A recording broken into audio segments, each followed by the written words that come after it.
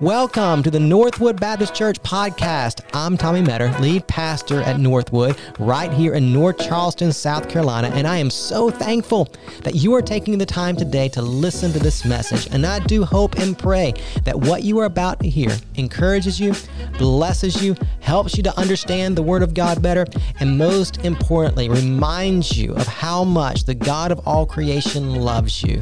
I think today's message is going to be a blessing to you. So thank you for listening. And if you're in the North Charleston area, we would love to have you on our campus any Sunday morning at either 9:30 or 11 o'clock. If you're not in the North Charleston area, you can always find us on the web, northwoodbaptist.com. You can visit our YouTube page. You can visit our Facebook page. You can live stream us every Sunday morning at 9:30 or 11. We would love for you to be our guest, either on campus or online. So you're welcome to join us anytime you'd like. We'd love to have you. I do hope that today's message is a blessing and encouragement to you, and I hope that today's message helps you connect faith to life.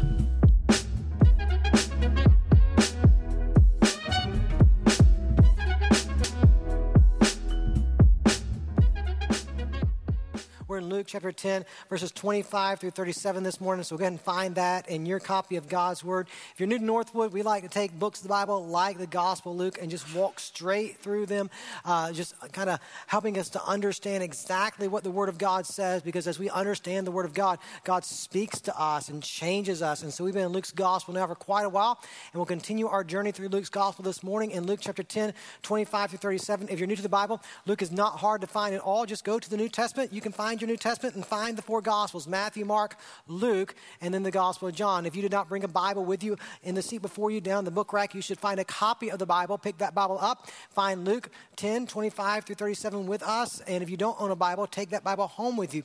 Read it and learn about the God that loves you and desires a relationship with you. Luke 10, 25 through 37 is where we'll spend our time together this morning. I'll read that passage to you in just a moment. So I came across a news article this week, and it was, really kind of an encouraging, inspirational article. There was this daughter who took her mother on an afternoon drive, and her mother was 100 years old, or is 100 years old, and so they got in the vehicle, began to make their way down the highway, and as they were making their way down the highway, this elderly mother, she took a throat lozenge and put it in her mouth, and when she put it in her mouth, and she swallowed it, and it got stuck, and it completely blocked her airway, and she was in the passenger seat of her daughter's car, choking to death. Now, you can imagine in that situation the panic of both that elderly woman and also that daughter. And what do you do? Because there's not a hospital close by, and so they're trying to figure it out. And so this daughter pulls over and gets her mother out of the car to try to get this lozenge out of her throat. And again, you can imagine this is a crazy, hectic situation, and people are seeing that this car is pulled over. They're seeing this elderly lady outside this car struggling to breathe, and this daughter trying to help her mother, and then pulling up beside them was a school teacher. This young man was a school teacher, and he got out of his car to help. And this young man, he performed the Heimlich maneuver on this elderly lady 3 times, and after the 3rd time, the lozenge loosened up, and they were able to get out, and she was able to breathe again. And so he literally saved her life. And then coincidentally enough, as the lozenge comes out, an ambulance passes by. They wave the ambulance down. They put the elderly mother in that ambulance to take her away just for observation, make sure she was okay, which she was. And this gentleman who stopped to help got back in his car like nothing had ever happened and went on about his way and didn't give the lady his name or anything like that. But this gentleman who pulled over and saved this woman was wearing a shirt with his school's logo on it. And so this daughter was able to track him down because she knew the school logo, was able to find the school and able to meet up with him and thank him for saving her mother's life. Just a really heartwarming story. Now, it's a heartwarming story, but really what was so interesting to me about the story is how the New York Post, when they reported the story, how they headlined the story. The headline of the story said this: "A good Samaritan helped an elderly lady live." a good Samaritan. In fact, if you were to go to read that article, I don't know, about 4 or 5 times that phrase, good Samaritan, was used. Now, if you were to go home this afternoon and you were to get on the computer and you were to do a Google search for good Samaritan stories, you would find all kinds of stories that would pop up.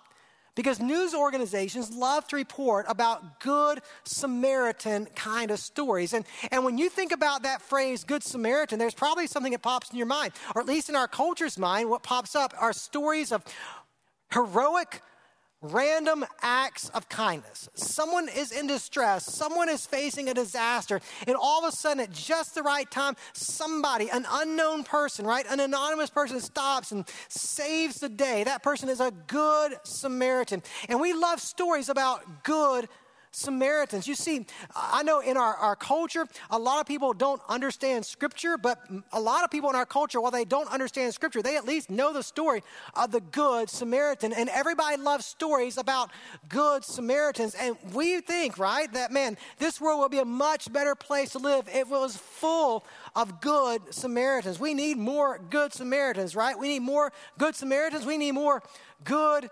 neighbors.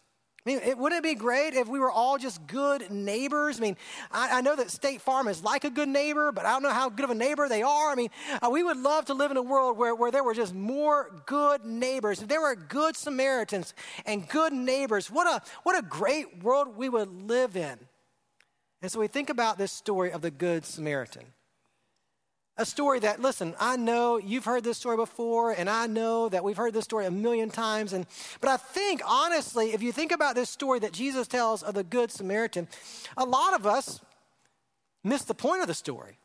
The point of the story isn't to tell us we need a world full of good Samaritans or that we need more good neighbors.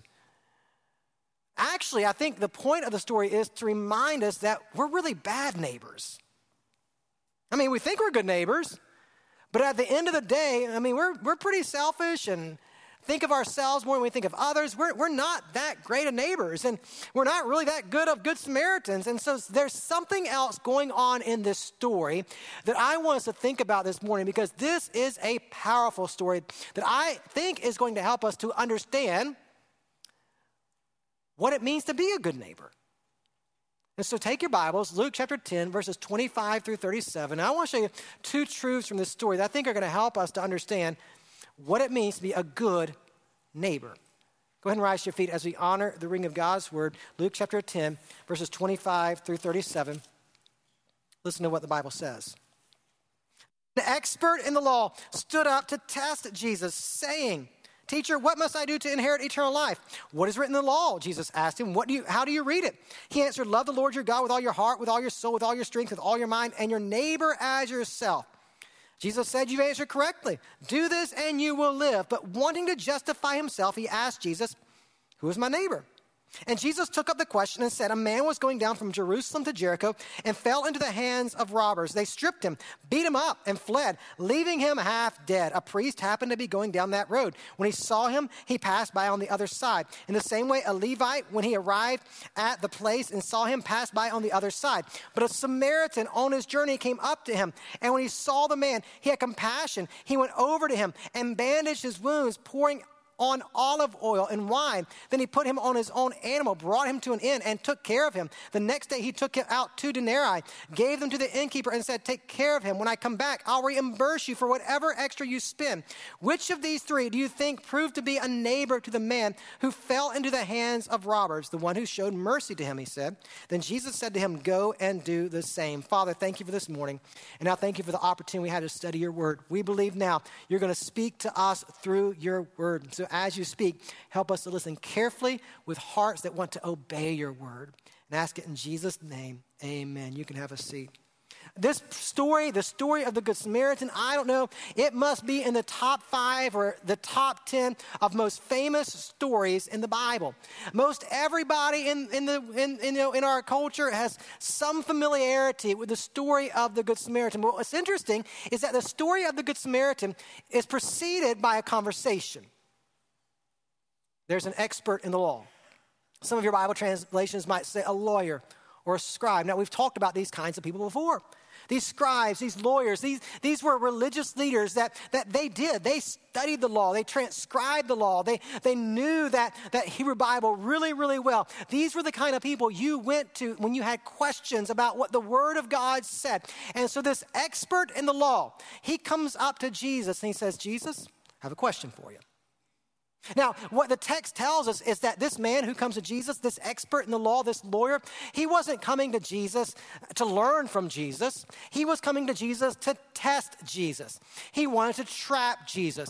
This lawyer and others like him wanted to prove that Jesus was not the Son of God, that he was not from God, that he was a fraud, a phony. And so he comes to Jesus and you see the question, Teacher, what must I do to inherit eternal life? And that's a great question. It's a question that all of us have at some point in our lives. Now you and I know the answer to that question. How do we have eternal life? Well, through faith in the finished work of Christ, faith in his death and resurrection. We know the answer to that question. And it's interesting to me that when this lawyer asked Jesus that question, Jesus does not say to him, believe in me. I mean, that's the answer to the question. But something else is going on here. Jesus is wanting to expose this lawyer's heart. And so Jesus does what Jesus often does. Jesus answers the question by asking a question. Hey, you're a lawyer. You're an expert in the things of the law. You tell me. You've read the Bible. You've transcribed it. You teach it. You interpret it.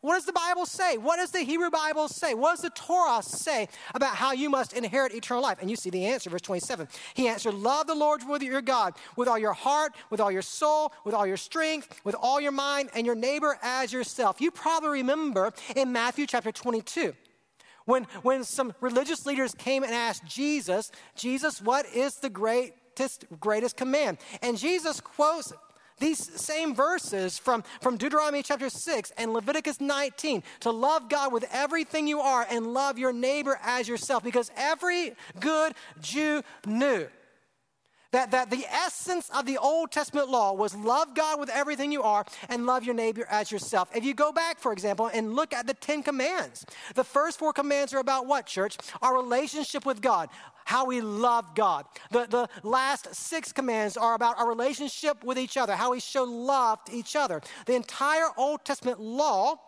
is teaching us how to love God and love our neighbor. And so this is what the lawyer says. My Bible says this, love God, everything I am, and love my neighbor as myself. And Jesus says, you got it.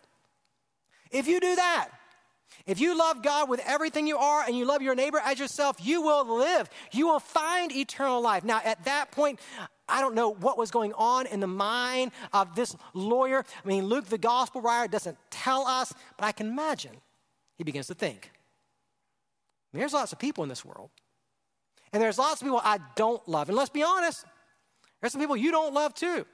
I mean, you think about that context, you've got the Romans who were occupying Israel. You had Samaritans that lived just down the street from them that they certainly did not like. I mean, love, unconditional, sacrificial love. I mean, who? I mean, let's be honest. For some of us, there's people in our own family we don't like a whole lot. I mean, so to love our neighbors as ourselves. I mean, the question that this lawyer asked really is a logical question. I mean, you think about this world and think about the people you like and think about the people you don't like, the people you want to be around and the people you don't want to be around. It's a legitimate question. All right, Jesus. Love God, everything you are, and love your neighbor as yourself. I got that, but let me ask you this question. Who? Who is my neighbor? Is it just the people close to me, my family members, those people who live in my house, the people I work with, I go to school with, the people in my community? I mean, how far does this extend? Who am I really supposed to love? Because I can't. I mean, it's impossible. I can't love everybody. That's a high order. No one loves everybody. We all have enemies. And so tell me, who am I supposed to love? And he asked this question, the Bible says, to justify himself. Because that's what we all do. We all want to prove to God and prove to others that we've done our part. And so this lawyer wants to say, who's my neighbor? Because I want to tell you, I think I've loved my neighbor, but let's just clarify who my neighbor is. And then Jesus does what Jesus does. He tells a story, a parable. Now, we've already looked at a couple of parables as we've walked through this gospel, and in the weeks ahead, we'll look at a lot more parables. And you know these parables, they're stories. They're made-up stories that Jesus tells to prove a point. Lots of times, people don't get the parables because their eyes are closed to the truth. This parable is short, it's punchy. I mean, it is in your face, and it's a story that would resonate with the people. Jesus tells a story about a Jewish man making his way from Jerusalem to Jericho. Now, if some of you who are going with me in 2024 to Israel, we will travel from Jerusalem to Jericho. And what you'll find out when you go from Jerusalem to Jericho, it is a descent. Jerusalem is about 3,000 feet above sea level, while Jericho is under sea level. It's below sea level. And so that path from Jerusalem to Jericho, it is a big descent. And in those days, there was a particular road that people would travel from Jerusalem to Jericho. It was a very windy road. And that road in those days, I kid you not, this is what the road was known as. The road was known as the Bloody Way. So this is the setting. Now, the story's made up, but it was a setting they all knew because it was a road that many of these people that were in the audience that day had traveled themselves. It was a road notorious for bad things. It was that kind of road that when you walked, you took your wallet and you put in your front pocket, right? I mean, it was the kind of road that it was very common for people to be robbed and beaten and all those kinds of things. And so when Jesus begins to tell the story, this story resonates. When he tells a story about a man who is making his way from Jerusalem to Jericho and he's beaten up, like, yeah, we've heard that story before. I know that happens. It happens all the time. We see it on the nightly news. That happens a lot. So this man, on his way from Jerusalem to Jericho, it happens. He's beaten and left for half dead. He's robbed of his possessions. And you know the story. I don't have to tell you the story. As he's there half dead, along the way comes a priest. Now, again, Jesus doesn't give us all the details, and it's just a made-up story, but you can begin to imagine the scenario, right? That this priest has traveled from Jerusalem on his way to Jericho. Perhaps he lives in Jericho, and he was in Jerusalem doing what? Ministering at the temple on behalf of people. He was offering sacrifices on behalf of the sins of people. He was caring for people. I mean, here's the epitome of someone who's supposed to what? Love God with everything you are and love your neighbor as yourself. But this priest on this day, when he sees this man half beaten and half dead on the roadside, he crosses to the other side of the road and continues on his way. Why? We have no idea. The Bible doesn't tell us. Jesus doesn't tell us the motivation as to why he doesn't stop. He just doesn't. Commentators begin to make all kinds of things up. Like perhaps he didn't want to touch this person because if he touched this person who was half dead, and maybe he thought he was dead, and now making ceremonially unclean, and he have to go back to Jerusalem and have to go through all kinds of ritual washings. He didn't have time for that. Or maybe he was scared that he would get beaten up too, and so he just kept on his way, minding his own business. Who knows? The point is, here's someone from the religious establishment whose job is to minister to people. And he doesn't. Now, if you were in the audience that day and you were hearing this story, let's be honest, that wouldn't shock you a whole lot. Because we all know some shady preachers. You understand? I mean, I'm not one of those, but we know some. You understand? We all know some shady preachers. And so it could have been when Jesus told that story to that audience, like, yep, we know some preachers like that. We know some priests who aren't very loving. We know some priests who aren't very merciful. And so I don't think that shocked the people when Jesus told this story of a priest not ministering. But then he tells the story in the same story, he continues and tells of a Levite who does exactly the same thing that the priest does, crosses to the other side and keeps on going. Now, a Levite was not a priest necessarily, but all the priests came from the tribe of Levi. Makes sense? So in the tribe of Levi, some of those Levites were priests, some were not. But if you were a Levite, you were a religious person because Levites were charged with the responsibility of taking care of the temple. And so Levites served at the temple. And they made sure the incense was ready to burn and got things ready for the sacrifices, all those kinds of things. They weren't priests necessarily. All priests were Levites, but not every Levite was a priest. But every Levite had a responsibility in the things of worship. And so here's another religious guy. Again, a guy that you would expect to stop. A guy who's supposed to love God and love others. But this guy does the same thing that the priest does. He crosses to the other side and he keeps on going. Again, if you were in the audience and you heard this story, that probably didn't shock you either.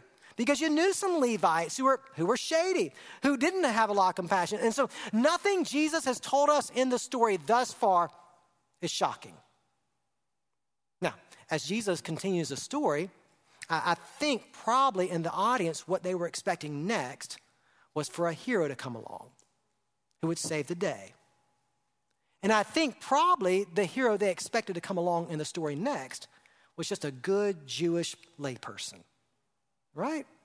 Somebody who'd sat in temple worship, who had made their sacrifice, somebody who had been discipled, somebody who had a good heart. Maybe it was a fisherman or a craftsman or, maybe it was, that homeschooling mom, just a good Jewish person, right? Who would come along and help. But the hero of the story is not a good Jewish person. Instead, Jesus says, then came along a Samaritan.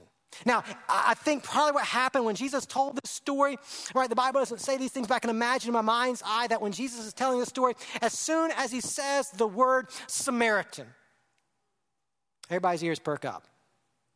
Everybody sits up a little bit straighter. Samaritan. What's a Samaritan doing in this story? We get the first part. We get this part about the priest and the Levite, but a Samaritan? Because you know this. I mean, at least most of you know this. If you've been in church a whole lot, you've been to Sunday school, you know that there's a lot of animosity between Jews and Samaritans for lots of different reasons. One, there were theological differences. That the Samaritans, they believed certain parts of the Old Testament, but others they did not. They made their own rival temple in their capital, and they were considered by Jews to be kind of half-breeds because when the Assyrians came in and overtook the northern kingdom back in the Old Testament. Some of them intermarried with the Assyrians, and so they weren't pure Jewish people anymore. And so there was a lot of animosity, and really animosity is kind of a soft word. There was a lot of hatred between Samaritans and Jews. And now in this story, Jesus introduces a Samaritan. A Samaritan? It's like the religious establishment has failed to love.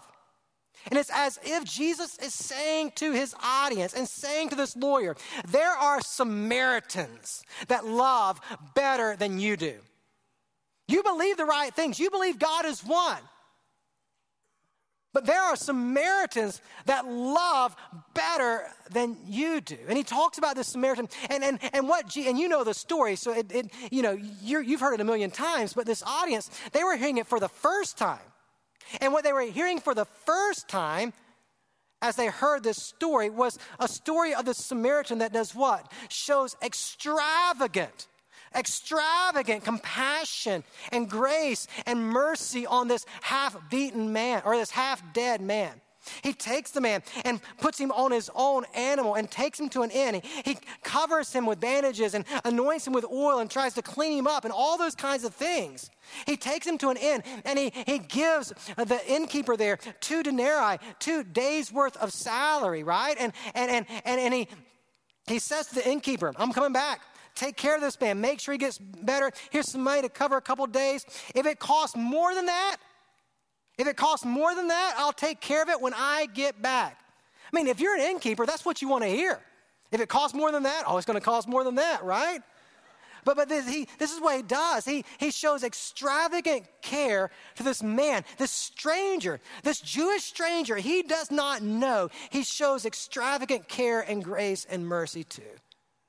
And if you were in the audience, by the time the story ends, you're left with your mouth hanging wide open. What? That's not how the story goes. Samaritans don't do that. We don't like them and they don't like us. That would never happen. And then Jesus begins to ask a question, right? Because the first question was what? Jesus, who is my neighbor? And Jesus tells a story, and I love this. Look at verse 36. Jesus looks back to this lawyer and he says, hey, which of these three do you think proved to be a neighbor to the man who fell into the hands of robbers? Verse 37. This lawyer, this scribe, he answers the question. But notice, he can't even bring himself to say the word Samaritan. He said, I guess the one who showed mercy to him. And then Jesus said, you go and do the same. Go and do the same? No. No one does that. No one goes and does the same. Nobody does this. Well, I say that. Maybe once you'll help somebody out. Twice, 3 times, you'll show this kind of sacrificial grace and mercy on the life of somebody else. But to love your neighbor as yourself means what? That this is how you live over and over and over again, day in and day out. This is what you do. If you love God with everything you are and you love your neighbor with that same kind of love that you love God with, this is how you love over and over and over, that you're giving yourself up for the sake of somebody else, that you're willing to sacrifice everything you have for somebody else. Nobody does that. And that's the point. This is what Jesus is trying to get this lawyer to see. You can't be a good neighbor. Nobody is. Nobody loves in this kind of way, at least not naturally. You're asking, what do you need to do to inherit eternal life? Love God with everything you are and love your neighbor as yourself. But the problem is you fail at that. You can't do it. And neither can you. And neither can I. I mean, not unless Jesus does something for us. You follow? And transforms our heart. A couple weeks ago, some of you saw this because you follow me on Facebook. I bought one of those Blackstone griddles. That thing is amazing. I don't know if you have one of those or not. If you don't, you need to leave church before you come back to fireworks show tonight. Go get you one. It'll change your life. We've been cooking like crazy on it. It's a lot of fun, and I mean, it's really been a lot of fun. And so I posted this picture on Facebook that concerns some of you. I posted a picture of me cooking vegetables. Now, a lot of you in this room understand that I'm not the biggest fan of vegetables. And so when I posted that picture, I got some comments like, are those vegetables I see? Why, yes, they are. And then on the Sunday after I posted that picture, which was last Sunday, I had several of you come up to me before the service like, you ate vegetables? And like, yeah, I mean, I did. Because hibachi, I don't know if you've been to a Japanese steakhouse before, but when they cook those things up, they're loaded with oil and butter and so much soy sauce that covers all the taste of the vegetable. I mean, you can get it down. It's not that bad, right? I mean, I ate it. I mean, I did. I confessed to you I ate it. I mean, but I didn't put broccoli on there, and I didn't put cauliflower, asparagus, or anything that smells like a foot. All that stuff stayed off of there. But here's the deal. I just want you to understand, me eating a few vegetables that were doused in oil and butter and a lot of soy sauce, you know what it did not make me? A vegetarian. And I promise you, I'm not a vegetarian, have no plans to be. I mean, I get it, it's good for the environment, and it saves the animals, all that kind of stuff, whatever. But I'm not going to be that. I'm still a meatitarian, right? I mean, I still eat like a 5th grade boy. I mean, I still do that, right? All that to say, me eating one plate of vegetables does not transform me into a vegetarian. Just like you doing one act of kindness for somebody else doesn't make you a lover of God or a lover of people. Just like you helping somebody every now and then doesn't transform you into a good neighbor. You see what I'm saying? That naturally who you are. Now, hate to burst your bubble. I'm not trying to make you feel bad about yourself. That's not the point. I'm just letting you know that naturally who we are is we're not good neighbors. Naturally who we are is very bad neighbors because we're a self-centered people. Who now watch this, who need a good neighbor. Let me show you. Let me show you this first truth I want you to see. You need the ultimate good neighbor because you can never be neighborly enough to earn eternal life. This is what Jesus is trying to get this man to see. You can never be neighborly enough. You can't love your neighbor enough to inherit eternal life because you will never love your neighbor well. At least not the way God intended you to. What you need, what I need, we need a good neighbor. And that, my friend, is who Jesus is. Jesus is the ultimate good neighbor. Think about it. Jesus came from heaven to earth, and he found you not half dead. He found you all the way dead.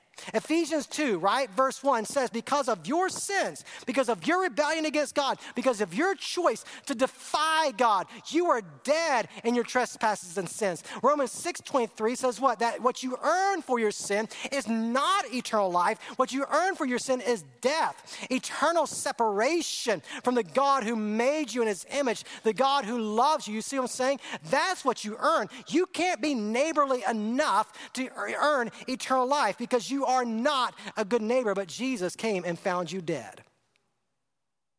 You think about this Samaritan who was hated.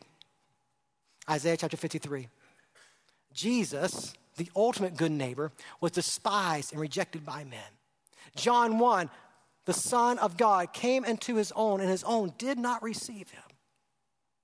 Jesus, the ultimate good neighbor who came from heaven to earth, lived a perfect life. He loved God with all of his heart, mind, and soul. He loved his neighbor as himself by doing what? Going to a cross and dying the death that every one of us deserved.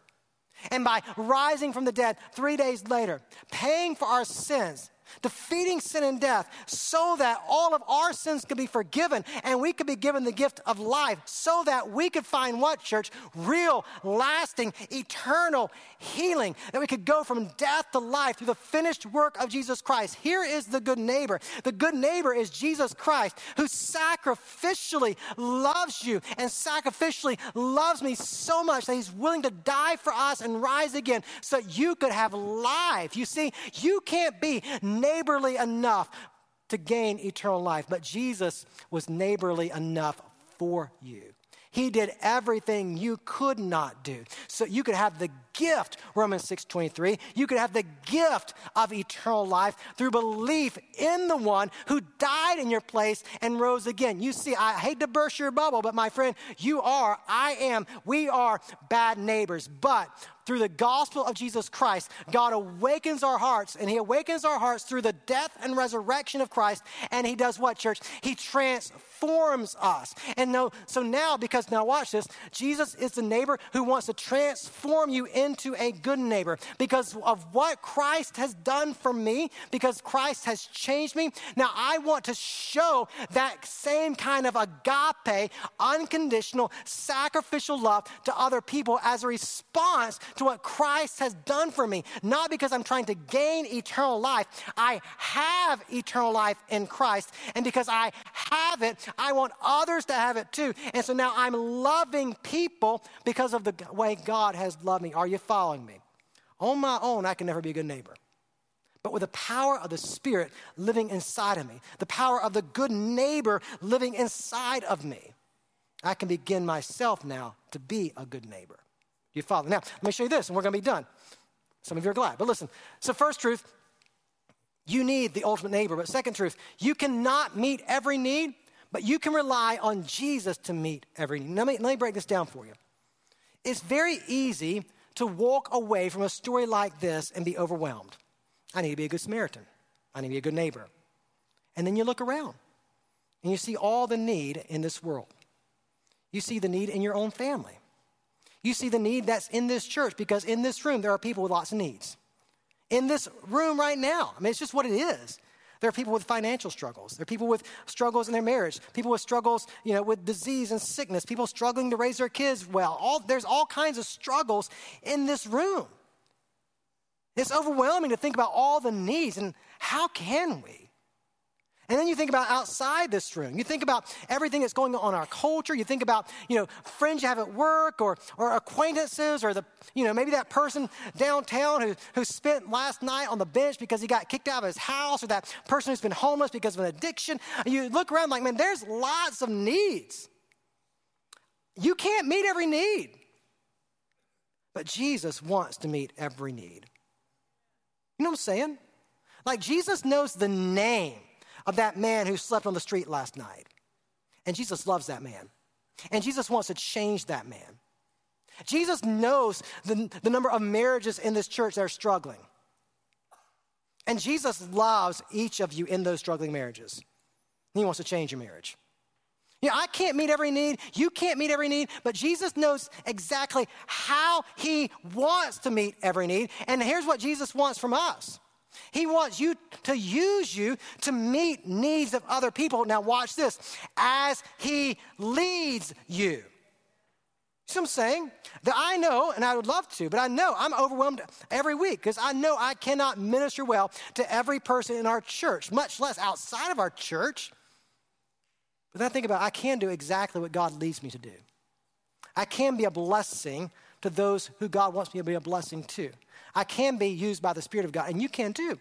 And when we as a church, right, are you following me? As we're being transformed by the Spirit of God, with this new desire to want to live out the neighborly love that has been shown to us by the power and love of Jesus Christ, we begin to what, church? We begin to look for ways to help other people because of the way that we have been loved. And so now watch this. Being a good neighbor is keeping my heart open. Follow. Because God's done something in me. He's shown me love. He's been the good neighbor to me.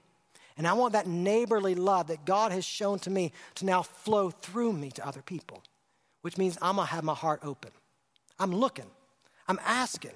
I'm praying. God, how can I be a blessing to somebody today? I can't be a blessing to everybody because I'm limited. But you know how you want me to use me today to be a blessing to somebody. Now watch this. If I'm going to be a blessing to somebody, you know what that means? If my heart's open, now watch this because some of you don't want to pray this. God, I'm willing to be inconvenienced for somebody else. I'm willing to give up my time for somebody else. Inconvenience me if you must, because I want someone around me to know the love of God through me today. Think about this. I'm going to keep my heart open. I'm going to keep my eyes open. I'm looking around me. Again, I can't meet every need, but I know the Spirit of God is leading me to be a blessing. Right? He's leading me to be a good neighbor to somebody for the sake of the gospel. And so I'm looking around me. Who, God? Who? You know how you've gifted me. You know how you've called me. And listen. I believe that if I'm praying with eyes open, God, how can I meet the needs of people today? God is going to put divine opportunities in my path. And I'm going to say yes to God far more than I'm going to say no to God, right? I'm going to say yes. And God is going to put those needs in front of me. I'm going to see those needs as I'm saying, God, you've transformed me. You are transforming me by the power of your Spirit. My heart is open. My eyes are open. Help me to see. And he's going to put those needs in front of you. Now watch this. Go to the next slide. Being a good neighbor is keeping my hands open. So I'm going to open my hands. I'm ready to give of my time. I'm ready to give of my finances. I'm ready to give of my efforts to bless somebody else. Now, you know what that means? No, we don't like to think about this, but it's happened probably to one of us, maybe all of us. Then when I open my eyes and I open my heart and I open my hands, you know what's going to happen? Somebody along the way is going to what? Take advantage of your grace. You're going to financially bless somebody, and they're going to take advantage of it. You're going to spend time with somebody that you want to bless, and they're going to take advantage of that time. That's going to happen. And then what happens, now watch this, what happens is when that does happen, you know what tends to happen in your heart and my heart? We go back to being bad neighbors. I ain't going to let that happen to me again. I'm not going to let you fool me again. I helped you one time. I ain't doing it again. And we go back to being very unloving. No, if I open my hands, I open my hands. And I open my hands with the understanding that people are sinful. People are messy. People are broken. And it's bound to happen that when I live out neighborly love, because of the neighborly love that God has shown to me, that someone along the way is going to take advantage of me. Hey, let me ask you this question. Now, I know you don't want to answer this, but how many times have you taken advantage of the love and grace of God? And how many times has he withheld his love and grace from you? Never. You see what I'm saying? So I go into this knowing If I'm going to live out neighborly love because of the love that the ultimate neighbor has shown me, there are going to be times that my love and my grace and my mercy are taken advantage of. But there are going to be other times when it's not. Then I'm going to have the opportunity to be a genuine blessing, and I'm going to have the opportunity to open my mouth and share the reason why I'm sharing neighborly love. And people are going to respond by trusting Christ as Lord as I share the gospel with them. You see, here's the problem. Many of you don't have a problem opening your mouth, but you say the wrong things, right? If that person who's sleeping on the street would just get a job, he wouldn't need my handout, right? If that unwed mother would just make some better choices, she wouldn't be in the shape that she's in right now. If he would quit drinking that alcohol, his life wouldn't be so screwed up. And then we begin to do what? Instead of speaking blessing, instead of opening our mouths to share the hope of Christ, we share what, church? We share our judgment. It's their fault. The reason he was beaten and half dead on his way to Jericho, because he wasn't thinking, he wasn't being wise. He traveled at the wrong time of day. It's his own fault. And we tend to look at people with need with that kind of judgmental attitude. It's their own fault. They're in the condition they're in. But come on now, help me. As you read through the Bible, how many times in Scripture do you see Jesus calling us to treat others with critical, negative, condemning judgment? You don't. But you see over and over again where Jesus calls us to love, period. To help those who are hurting. To share the hope of the gospel.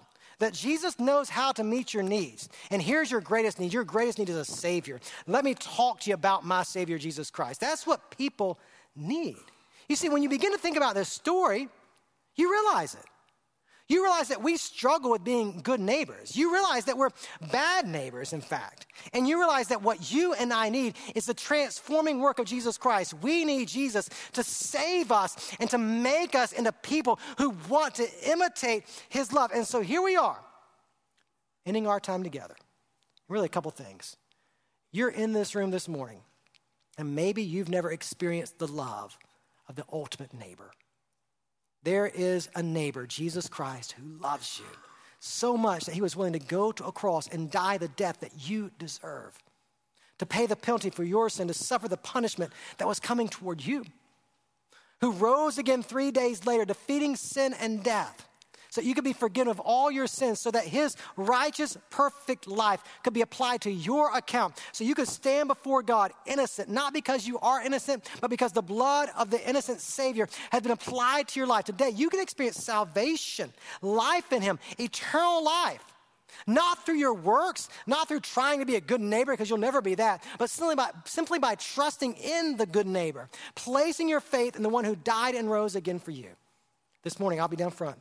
We'd love to talk to you about how you can begin a relationship with Jesus. There's 2 crosses in the corner of this room. As we have a time of invitation, there'll be someone at those crosses who is ready to talk with you and pray with you and help you today begin a relationship with Jesus. If you're watching online, there's going to be a number on the screen. Text the name Jesus to that number. We'll reach out to you and today help you begin a relationship with Jesus. Now for the rest of us, here you are. You're a follower of Jesus. You've experienced the love of Jesus. And maybe as a follower of Jesus, this morning is a morning of repentance. Because you realize that the neighborly love of Christ Jesus is not flowing through you. You don't want to be inconvenienced by others. You're quick to judge. Your eyes aren't open to the need around you. You're not willing to open your hands. You're not willing to be a good neighbor. No. That can't be true of you. If you are in Christ, that is the call of God on your life, to imitate his love.